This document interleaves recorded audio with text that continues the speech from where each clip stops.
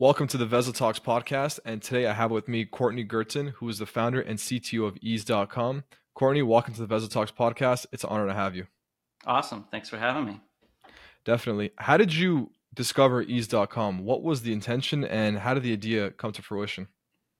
Yeah, so I guess the journey started a long time ago, maybe 20 years ago now, honestly. It was basically the seed that became Ease. I graduated from the University of Minnesota, and the first company I was at, I didn't even know the word entrepreneur or a startup. I was just going into computer science and wanted a job and was introduced to this cool guy. We ended up doing vertical CRMs. So we did one for the real estate industry. We did one for financial advisors. And then we did one in the healthcare industry. And in that, it kind of opened my eyes of how fragmented, how chaotic, how heavily it was just paper, fax, Excel, and people doing things in a non-tech, and the concept of the cloud is pretty early in these days, to be honest. So I can understand how a traditional insurance broker wasn't doing things in the cloud like you would obviously do today. But that's where it sort of started. And in that kind of, we would do when we were building this product, we would talk to customers. And a customer in Minnesota, his name is David Reed. He was an insurance broker who was fascinated by technology and what it could do. And so he was a very tech-forward insurance broker, probably the most tech-forward broker in America, probably at the time. And he gave a lot of feedback, and we hit it off just because we were so excited about this particular application and what it could do. But I had to put that on pause. I had to scratch the itch of entrepreneurship. I wanted to come out to San Francisco. And so Ease, my relationship with David started then, but Ease started a lot later, almost 10 years later, to be honest. And what ended up happening was I ended up making my way out to San Francisco in 2008 after a couple years of thinking about it. And for anyone who's thinking about making the jump, please do it. That move changed my life, and I have a story about that later as well if we want to get into that. But what ended up happening is in 2012, I actually had another startup. So my journey to San Francisco was I worked at dig.com. I met a lot of cool people there, and I can get into that, but I'll jump right into the Ease part. In 2012, I had another company, but David pinged me. And what he ended up doing is he was leveraging software solutions that he would kind of buy off the shelf or online and using it to kind of as an agency to help people and other insurance brokers do things digitally. He wanted his own software. And so we talked, and he had a couple quotes from people who would actually, perhaps build this for him. And he was just wanting my opinion. He knew I was able to scale things. He knew I knew a lot about this industry from past experience. And it ended up being that I was really fascinated about the idea again and knew there was a huge opportunity. And I kind of wanted a cash flow. Like my whole thought was I could probably partner with David and make $5,000 a month by building something on the side. And so that's what we did. I agreed. We came to basically an agreement that I would work part-time, nights and weekends. He would do sales, marketing, support. And we had like a set timeline when we get an MVP out. And I was in San Francisco. He was in Las Vegas. So we're doing this all kind of remote. And we hit the ground running. We kind of came up with a plan. We started small. So Ease started with what's called medical underwriting, which is if you're a small, medium business in the state of Minnesota and you want to get health insurance from a medical carrier, you need to fill out an application, typically paper and pencil, and fill out your name, address, your dependents, spouse, children, your whole health history. And there are 4 major carriers in the state of Minnesota. And so you'd have to do that 4 times. Wow. Well, you can imagine how painstaking that is as an HR administrator, handing out all of those things, collecting them all, reviewing them all, because if they forgot a date or something like that, the carrier is going to kick it back. So you have to review all these. And so the insurance broker is just like, it's a nightmare. And we knew we could do a better job just simplifying that, streamlining that online. And that's what we did. So we started in Minnesota with 4 health carrier apps. What we did is we took the aggregate of all the questions, brought an employee through the experience one time, and they kind of had a DocuSign experience at the end. So I built the prototype and that kind of MVP in about 90 days. David he's a really good salesperson and had a good network in Minnesota because that's where he was from. And I don't know, 90 days later, we were ramen profitable, so it had immediate product market fit.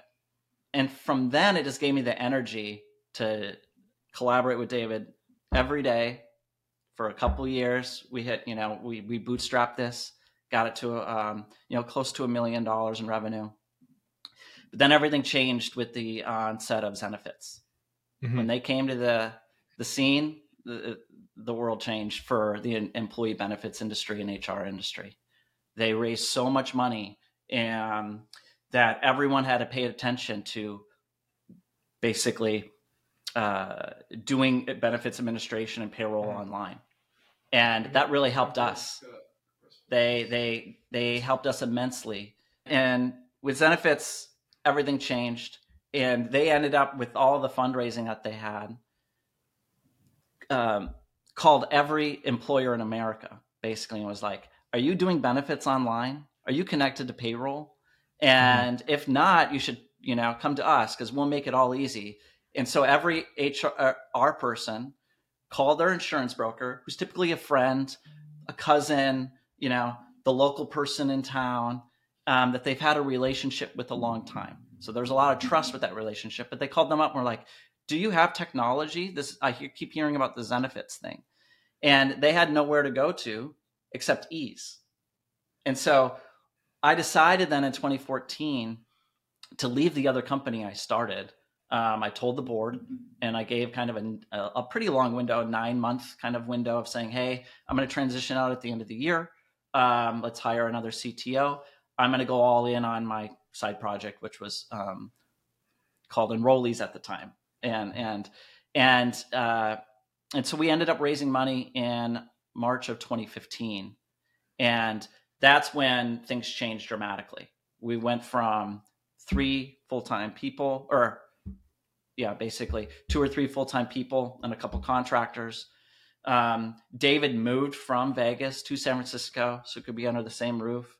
That allowed us to iterate faster. And we knew we had a big opportunity to basically catch the tsunami wave of everyone going to digital and being the platform for it. Right. So Ease really had kind of, 2 starting points. The one in 2012 when we kind of kicked off the bootstrapping piece, and then in 2015 when we kicked off the venture capital. Both are kind of different goals, but kind of same product, but at way different scales. Right. And then your exit was pretty impressive as well. I saw on Crunchbase that there was an acquisition that happened. You want to talk about that a little bit? So it's wild. If you would ask me like a year ago today, if that acquisition would have happened in that merger, I would have said, no way. And so what ended up happening with this is Ease is unique that we empower insurance brokers, traditional insurance brokers. And what we do is we basically allow them to become like a Gusto, become like a Zenefits, to do their business online. And we kind of have this phased approach. The first phase was get the trust of the insurance broker. With the trust of the insurance broker, they'll put their employer clients on our platform. And that is a really great distribution channel. We don't have to call every employer like Zenefits was. Mm-hmm. And that kind of mode of empowering the broker versus disrupting the broker, because you hear about disruption all the time in Silicon Valley. Right. Everyone gets scared of the word disruption. Yeah. We were an enabler. And there's not that many enablers. Another big enabler that started a couple years before us was Employee Navigator. Mm-hmm. And they started on the East Coast and they did really well. We started on the West Coast and kind of Midwest, and we did really well. So it's kind of like you could draw a line in the Mississippi River and be like, these people on the East, they own that. Ease is over here. It's your And turf. This is our yeah, turf. it's our turf. Yeah, and we were kind of like it was competitors. It's not like we sat For and sure. had like dartboards with each other or anything, but it was they were competitors and they did a really good job, and we did a really good job. And so basically, what ended up happening is George, it was that Employee Navigator, reached out and we had a very cordial conversation with both CEOs. I was not part of that initial conversation, but my co-founder pinged me afterwards, and he's like, "There's some good ideas here about we can go farther together, and instead of beating up each other all the time." We have a lot of similar clients. We work with the same insurance carriers. Let's we can help the standardization, because even though technology is helped streamline a lot of this, there's still so much fragmentation and so many different systems. And so combining forces, it's really, a 1-on-1 equals 4 kind of scenario. And so collectively today, we have 13 million employees that we manage as an entire unit. Ease, Wow, that's we impressive. got, thank you. Yeah, we got to Ease, we had over 80,000 employers and over 3.5 million employees. We would have crossed over 4 million by the end of this year on our own, but the combined force is very large. And we focus on different things too. There's some nuance here. Employee Navigator's kind of wheelhouse was employers that are 100 employees and above, and their average employer group that was on their platform was probably closer to 100 or over 100. Ours was around 43 employees. Mm-hmm. So we cater to the small medium business, the 2 to 500. Our wheelhouse being under employers with under 100 employees. Those are really impressive numbers, Courtney. Did you, Thanks. when you first started this off after the venture, was there a moment of, I mean, there are always moments, these kind of moments, but in your opinion, as a CTO and co-founder, were there moments of doubt where it's like, wow, can we actually pull this off? Like, is this actually possible? Like, did you think it would Yeah, get this big? These numbers you just told me are like really, really impressive for, any first or even second time founder to hit these kind of numbers. yeah. I think the biggest one is different types of things of like, could we pull this off? So the company Mm-hmm. was working and it was profitable before we raised venture capital. So we knew there was a market there. I think Mm-hmm. one of the things were it was Zenefits and things were indirect competition, but we had to play close attention. We needed really good feature parity. They have certain systems. If they're going to offer that to employer clients, our brokers are going to need to be able to do that. So we have to make a really easy to use platform. A couple concerns we had, but just talking to customers helped us gain confidence, was we needed the platform to be easy, because we needed brokers to self-deploy these, meaning they were the ones putting all the groups on. And if we had any trouble at that, if there's any hesitation, any headache, and a broker could not put on a group on our platform due to we don't support the carrier, or we can't support their rate structure that they might have, so they can't display cost to employees. We're not going to go that fast. A broker will put on 1-2 groups, hit a wall, and go, I'm going to think twice about putting the next group on. So we needed to make it really easy. And brokers are very dedicated, but they're not the most tech savvy, and they're busy. So you have to change their workflow. And when you're changing someone's, they've been doing something the same way for 10, 20 years, some of these folks, changing the way that they interact with their all of their customers overnight is not an easy thing. So it's an ongoing thing, and we had to sit there and get feedback of, are we making it easy for you to add plans? Are we making it Mm-hmm. easy for you for your employer groups to be knowledgeable with how to use everything? Because we're not the support for everyone. We're support for the broker. The broker supports the employer. So Right, there right. was some concerns of, can we do that at massive scale? Because Mm-hmm. that's where Zenefit started to have some hiccups, is trying to do everything at a certain level. Right, right. And so And I it's like, feel like a lot where of, would things break? Yeah. yeah, so like where would things break? It's either like if you have too much demand for a service, you know, there's that fear of, hey, can my systems and foundation, will they implode based Mm-hmm. on all that? And then sometimes, you know, you over engineer your systems and your processes where it's like you built this mammoth of a process, whether it's an SOP, a software, a way of doing a service, but then you don't have the type of client volume you anticipated, right? So it's a teeter totter game that you're constantly playing. And you said a really good thing that caught my attention when you said making that jump from where you were in Minnesota and going to San Francisco. Let's talk about that for a bit. You know, you made that jump, but it took you a couple years thinking about that. But then you said once you made the jump, everything changed for you. Do you feel if you made that jump a little bit earlier when you had that idea that you get much further? Yeah, I wonder what kind of opportunities would I had. Hmm. Maybe I'd be at Twitter or something. Maybe. To be honest, and like because I was so addicted to that service from afar. Hmm. So basically, yeah. And when I graduated, I was working at these startups, just so excited and constantly, you know, seeking out other people building. Like I just love builders, Hmm. so I'd follow all these different builders. And Right. I got lucky enough to meet this really cool woman by the name Leah Culver.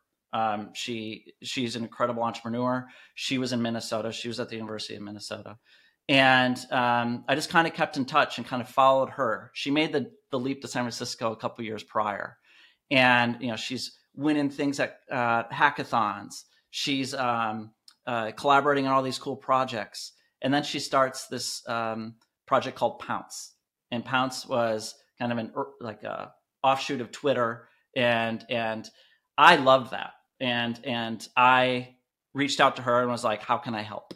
And so, but I, for whatever reason, wasn't. I made excuses for myself. Oh, I just bought a house. I can't leave, Hmm. and oh, I got this freelance job. I have all these clients because at the time Hmm. I was freelancing, so I was doing well, and yeah, I had several clients, and they were all in Minnesota, and the concept of like I had to go in and see them once in a while, but it was mostly remote. But the concept of like moving states just it didn't click that you can just ask and go do that. And so, but I think I was just putting up a wall for myself of a little Hmm. self doubt. And I went and visited Leah a couple times and got introduced to Daniel Burka. He's an incredible designer. He designed the Firefox logo, and he was early designer at Dig, and he's went off to do great things. Um, and it was Leah, Kevin Rose, and Daniel Burka that kind of created Pounce. And so I hacked on Pounce a little bit, and it was a really fun opportunity. I didn't join full time; they didn't have enough salary for me to make the leap, but Hmm. I enjoyed that, and that led me to kind of having a relationship with Kevin and Daniel, who were both full time at Dig, and I finally just said after meeting all these and the energy that you get, I was like, I just got to get out there. So it took a couple visits with Leah and hanging out and seeing the city to finally just be like, you can rent your house, Courtney. It's okay. And so did that and bought a one way ticket out. Amazing. Amazing. And when you made that jump going to San Francisco, how did you adapt to all that? I mean, you obviously went full of energy, excited, new chapter of your life, all of that. Was it scary? Was it exciting? What were you feeling at the time? Yeah, I had lucky. I have a sister, stepsister in Los Gatos area, and so I got to stay with her as I kind of checked out some stuff, and Cool. I did some freelancing on the side, and then decided where I really wanted to go work. It wasn't immediately that I had the job at Dig actually, but I interviewed at Dig. And I interviewed at StumbleUpon. And the reason why I interviewed at both of those companies is because in 2008, both companies were in San Francisco. There weren't a lot of there were a few, but it wasn't like it is today, where like everyone has a presence. Even VCs have a presence in San Francisco. So I wanted to be in San Francisco. I wanted to work in San Francisco. I didn't want to do the commute, and so that led me to meet Garrett Camp and all those other guys, and he went on to create Uber, and it was just really fun energy, and I eventually got the job at Dig. So I moved up October 4th of 2008, is when I officially moved to San Francisco. And it was awesome. It was immediate, especially the dig community at the time, and the team was um, next level talent, really fun, energetic. I'll have lifelong friends through that experience. And the cool thing about it is everyone was a builder. So you'd talk about ideas for dig, and then you know afterwards Mm-hmm. think about different things to build. And so you got to meet friends early at Twitter, friends early at Yeah. all these other companies, and everyone's hanging out. And Mm-hmm. the people that are creating a lot of the technologies that we use today, like we take it for granted, like OAuth or whatever is there. It's like Leah helped make that with some other folks, and it's just really embed, which is like this embed. You take for granted today that you go to a feed and the feed is showing the image and the feed is showing a video. Like that wasn't the case in the Yeah. early 2000s. And so Right.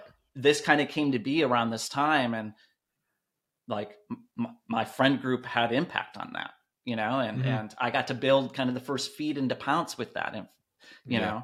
and so it was fun, and that stuff Mm-hmm. I think really energized me and made me think of, okay, I came here to build and with cool people, and it gave me the confidence that I could go out on my own and actually be an entrepreneur, and that's what I did in 2010. Love it, love it. And you've come a really far way with looking at what you do on Twitter, looking at your LinkedIn.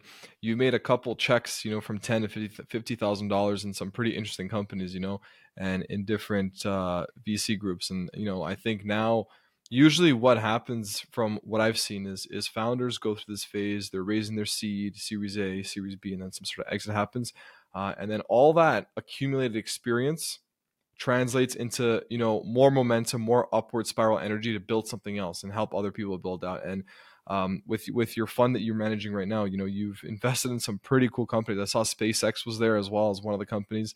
That's actually really impressive. Talk to us more a little bit about that. Like, what are you focusing on now? What are you building now? I heard you say building quite a few times. I'm not a builder. I'm more like me. I'm a pure operator when it comes to Veza Digital and our subsidiaries. Like, I operate the businesses really well. I'm not necessarily a builder. I work with a lot of builders, but I'm a pure operations kind of guy. So I'd love to get your perspective now. It's like, how are you building via making these checks of 10 to 50K in different types of companies? Yeah. Well, first I'll talk on the operations side of things. I think one of the things that made allowed the companies that I've been part of and start successful was because there's this theme of solarpreneurship, and that Yeah. I think today is a little different, especially with the advent Hmm. of AI. Like you can lean on the AI a little bit to do Right. more marketing, Right. and there's a lot more tools out there to Yep. help you where you don't need maybe a full-time person. I get Yeah. that, but when I was kind of doing some of these, is there's a lot of folks in my that went and did a lot by themselves, solar. But I always was like, I need people to complement this. I'm going to be heads down building. You need a good operator. You need a good salesperson. Sales is everything at the end of the day, to be honest. Right. A product rarely sells itself. You got to get in front of some people. Hmm. You can get lucky Agreed. and get lightning strike with word of mouth, but it's rare. So it takes a great sales person and process to scale a company. And so I appreciate good operators, and I'm excited that we've connected because I'm going to learn a lot from you. Yeah. Um, Likewise. and so, but the world to investing, yeah. Um, so when Uber kind of happened, that was a pretty major shift in Yeah. San Francisco and in the whole game. And so I had some friends that were advisors. I had some friends that were investors, and a couple of these folks. And I also know the like Logan Green and John Zimmer at Lyft, and so same thing. Some people are advisors, some people are investors, and I'm like, I know some of these people, but like, you're not all rich. So like that are investing in these. Like, so I thought you had to be an accredited advisor, and I thought you had to Yeah. have like a million liquid. It was just naive, right? I didn't know this like friends and family thing existed, and so I always just was told you need to be accredited investor, have to have over $1 million. Um, so after seeing some folks do that, I learned more, dug a little deeper, and realized that no, if you can make some of these investments, and it's all good. And so I then in 2012, I had a company called Keep, and we had incredible talent. The talent from Keep is unreal, and a couple of people that I was lucky enough to bring on as the first engineers. It was Mitchell Hashimoto and Armand Dadgar, along with a few others that are incredible in their own right.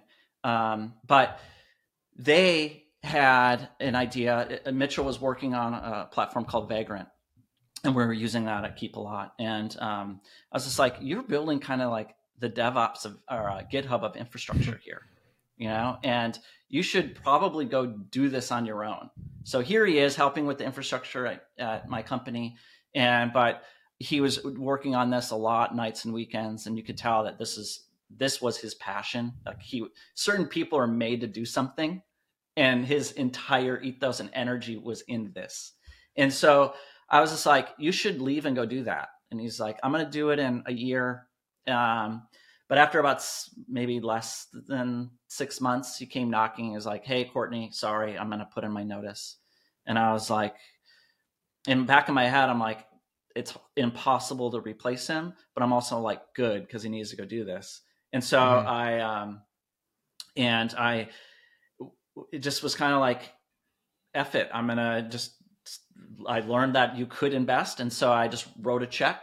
And on the exit interview, I gave it to him. And I was like, I'm excited for you. Let's go do this. And I'm happy he cashed the check. So I was the first check in HashiCorp. Nice. But he probably wasn't expecting that, was he? At the time, I think he was, it's kind of weird to go back. And I remember the office feeling. I don't remember his exact reaction. It kind of came as a little bit of surprise. But also we were just talking about all of this. And at that same time then, and this is kind of how I started my investment journey. I was just like, I took basically 75% of my net worth and I put it into 3 different areas. I put it in 25% into HashiCorp. And then I invested in Samil Shah. He has Haystack Fund. And I had him met him through True Ventures, who backed our company. And they're a great firm, and they interacted a lot. And so I got to meet him through some meetup with them. And he was going to start Haystack. And I was like, I would love to invest. So I invested with him. And then I invested in Angel has started to get a little up and coming. And so I placed some bets early and on that, which is like Hip Camp and some other companies around that time as well, with the remaining kind of like 25% of my liquid net worth. I don't recommend people taking 75% of their net worth and putting it in startups.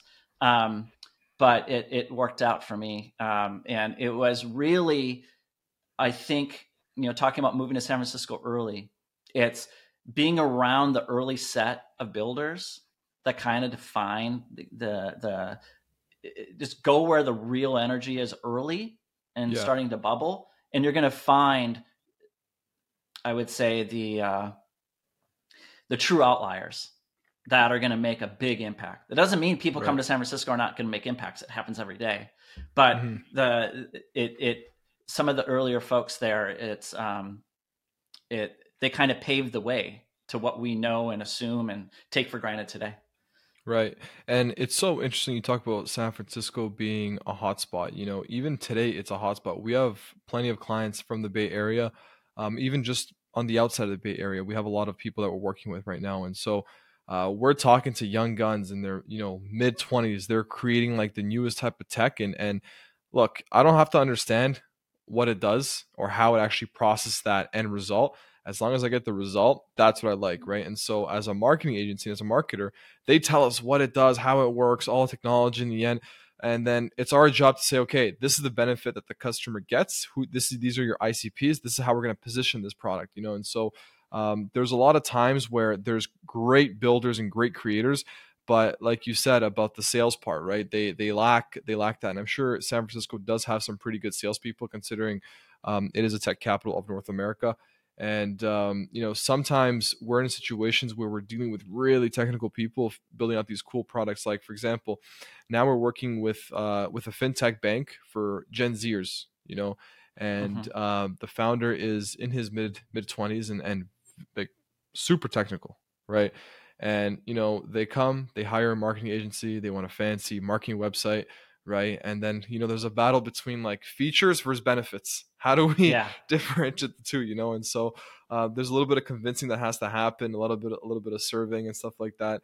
And that's always a challenge that we like to do, because our role as a marketing agency is we want to educate our technical founders into how to actually market and position their features as benefits to their ICPs, right? And it's a challenge. Let me tell you, It's a sometimes it's challenge, a and it's challenge. so important. It's like, Super it's that important. elevator pitch. Can you say Yeah. something in a couple sentences that's clear as day, that really is just selling the value and the benefit? Hmm. People like to say, "Hey, we're a advanced, maybe We're not the so much Uber of anymore, finance. blockchain, yeah, blockchain engagement platform." And you're like, what does that really mean? People just want Right. to know, are you growing my business? Are you helping me with my customers, and in what way? Exactly. And so there's a really cool thing. You may have heard of Build Space. They No, I have not.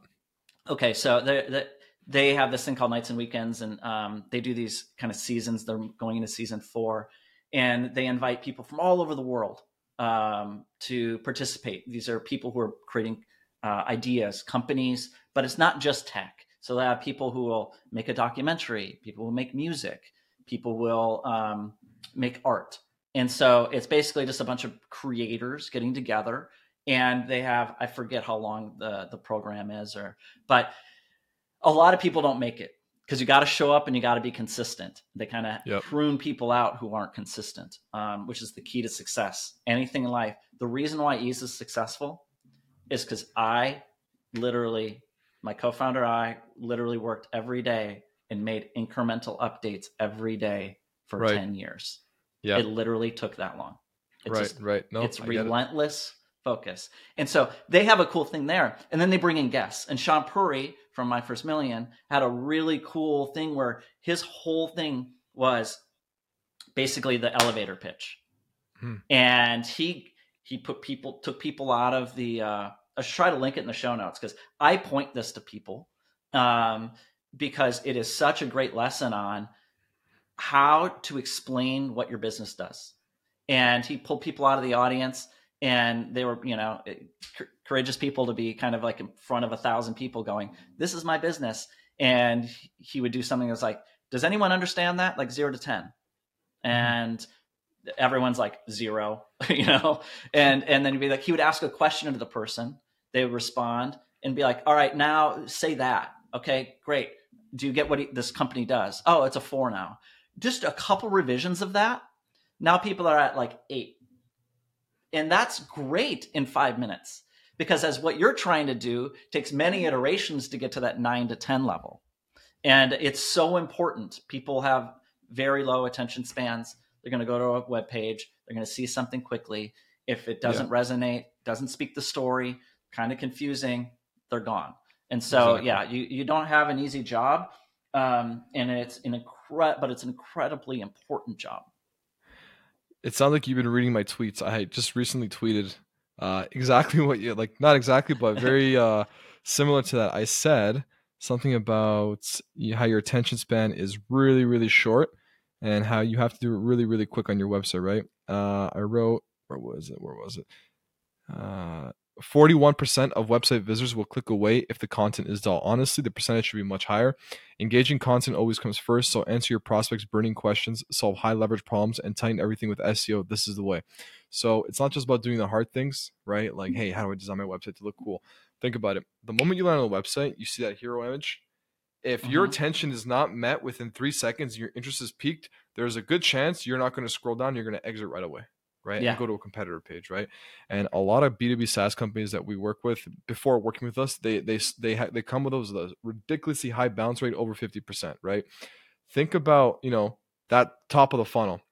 If you can make your top of the funnel bigger by 50%, from 50% down to 25% bounce rate, you've just increased your business and the amount of leads that you have. You Mm-hmm. still have those same metrics, right? And that's usually the first step that we do for any kind of client, right? Look at their traffic sources, what's their most visited pages, and just increase, make little iterations at the top of the funnel, the middle of the funnel, the bottom of the funnel. Then we go into the sales process and post sales, and then from there reiterate, right? And so yeah, you're totally spot on. It's like all about positioning, capturing the attention, and holding the attention for a conversion to happen. Yeah, totally. No, it's great. And and that's one thing that like a lot of folks need, because when I was building the company, and for Mm-hmm. example, what we did with Ease, kind of a unique thing that we did is we had incredible designers at the I was the first designer, and I sucked. So we started with no design, and we were Mm-hmm. profitable. So if you have a product that works, technically design in that doesn't matter. I'm proof of that. It was table, Yeah. row, cell. I showed someone and they were like, "We're throwing up." There's like, I suck at CSS even after all these years. Um, but and that was the first version. Then we went in. We worked with a guy named Adam Kopek, who's an incredible designer and done a lot. And then we ended up hiring Metal Lab, Mm-hmm. and that really kind of put us on the map and helped us do that. And it's refining that story over time really helped us Right. get, I guess, the product feature sets and the the time to aha moment for our customers a much Right. faster. Courtney, I know I asked a lot of questions throughout this Veza Talks, but what's one question I didn't ask you that you would ask yourself? Mm. Um, the what were, I guess, some of the more challenging times while building a company? You know, what mistakes did you make? Because Mm-hmm. a lot of these conversations come off like, oh, Yeah. great, we built, we sold, we Yeah. incremented every Yeah. day, and that's all you All have the to do. positivity. Yeah, yeah. There's a lot of gut punches throughout the years as well. Okay. So give me a scenario where you literally turn shit into sugar. All right. Okay. Uh, I like the well, stories. it's not Our audience does too. yeah, yeah. So this is one thing, and it was a mistake by myself and my co-founder, like no one else on this. But we're working through forecasts and things, and this is after our Series B round, and so we have a lot more capital. We're flush with cash. We have some growth numbers are good. We have some features coming up. We have some partnerships that are about to, be ready. So we have some big growth numbers that we want to hit up that we forecasted, and it didn't happen. We grew faster than what we were doing before, but we took that money and we hired a bunch of people, and our forecasts were wrong. My co-founder and I made a mistake, and and we waited like a quarter, not even a quarter, a couple months, and we're like, this is going to be bad. And so we had a kind of early board meeting, because the worst thing you can do in a board meeting is come with unknown bad issues. So you Mm-hmm. gotta tell folks early. Bad news early always is better. And so basically what we had to do is right size the ship. And so I think one thing that we made a mistake on is um, not not being constrained enough with capital, and not being constrained enough with some timelines. And so as you're building, and as you get some success, as you raise these funds, people, we're kind of told by venture capitals, but it's really the founders are in control with this. We go and then deploy the capital for growth. It's it can work many times, right? If you got something that's working, great. But if you don't have something that's working, even if you've had past success, don't do the constraint bubble. Just give it, like, pretend like you're back in the day as bootstrapping, right? And I think that because that hurt. Like we had to lay off a lot of people that were really talented. Hmm. Um, we just hired some of these folks too, and it's like you just feel like a jerk being like, "Come on board," and then 3 months later, you're like, "Sorry, we made a big mistake." That is not cool, and you lose trust in the team. But it's the best thing Yeah. for the business, and so constraints matter. Like I think the average company will do better with constraints, and um, but it's constraints with the safety net are amazing, and we should Hmm. have done it that way. And instead, we were just like to the moon, and you can crash. Now we're really happy that we made the decision early enough where it Yeah. didn't harm us. Yeah. But uh, getting the team dynamics right is very difficult. It is not easy, especially if you have big growth targets. Yeah, and even in a marketing agency of Veza Digital size, mid market, it's even this is hard. We're delivering a service, and our product is creative hours using that towards a service, and even that at some level is gets complicated. How to manage different deliverables, dependencies. Someone gets sick, someone's not able to make this Mm-hmm. call, then the client can't show up, then it pushes back a lot of things in our production for other clients, and there's a whole enigma of problems, right? That one little thing can cause. And I like what you said about setting up constraints and safety nets. How would that? How would a constraint look like? For example, in a let's say a marketing agency in a safety net, if from your experience. Although I'm not sure if I worked in the Yeah, I don't know agency, the you marketing probably agency side, unfortunately. okay. I can say like how it would work for us. Yeah, You how did it work have for you guys? yeah. So a way that I would do this would be like, okay, we need to hire X number of SDRs or X number of Mm-hmm. salespeople. Um, Start slower. Like you don't need to hire 14 people. Mm-hmm. Hire three. Right? Like if you had the Right. budget for 14, you can start smaller and make sure that those incremental people are not breaking your internal systems. Because a lot of times you don't think about like the added headache to HR, the added headache to manager ratio. And it's a lot of nuance that some people are really good at naturally, but many people aren't. And when you have to promote someone who was an IC into a manager, that transition doesn't always go well. So Mm-hmm. you think you have the playbook that you're going to run, and it like reality doesn't always. That story won't always um, turn out the way you want. And Right. so, because it's that person needs extra training, they actually want to be an IC after 6 months because they hate all the one-on-ones and they don't feel like they're contributing like they used to.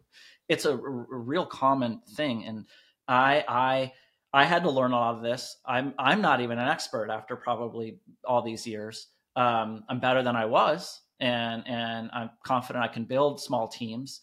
It's really hard to build a big team, and so Yeah. that's where I would leave some constraints. Some other ones too is it's better to blow out expectations than in forecasts than miss them. And so you want to have a kind of like the blue sky story, then a kind of internal goal that's still pretty high for your team because if you don't if you don't try really hard and get people uncomfortable, they are not going to come up with this ingenuity and innovative Yeah. ideas because Yeah. you always hear the story of um, and being biased towards action. Like you hear Mm-hmm. the story, I don't know if it's a myth or if it's real, but Elon Musk with the boring machine, he Yeah. wanted to know how long it would take to drill for 20 or 48 hours or something over a weekend. And they're like, cool, we'll call the city and we can do this in a couple weeks. And he's like, can you do it today? Like, why can't we start today? And Yeah. so, apparently just a few hours later, they're digging in the ground.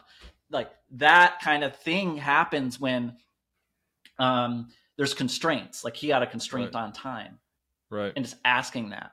And so Right. that's another thing too, is when we're product building, can we build things faster? What can we do to get in front of a customer quicker? Let's Right. use a feature flag. And instead of this thing being a quarter before we're going to get it out there, what can we do in this sprint to show it to a potential customer in app? Right. Great. Like let's do that. And those are some constraints that I think can really help move a company forward without, you know, burning lots of money or time. Awesome. Thanks for that, Courtney. That was really insightful. I got a lot of value just from this short 45 minutes that we've been speaking. I can't wait to just kick it with you one day in person and just like sit down over a couple cold ones and or coffee or whatever you drink, Yeah, yeah. and just really like go a lot more thorough, or even like do a podcast like this, because I can tell by the stories you have, all the experience that you've accumulated. We're just scratching the surface of really what's possible. And this was really great. I want to thank you again for being a guest on our show. I'm sure our audience is going to get a lot of value from this. And yeah, I really hope to do this again soon with you. Yeah, absolutely, man. Thanks so much. I really appreciate it. I'm glad we connected, and thanks for having me.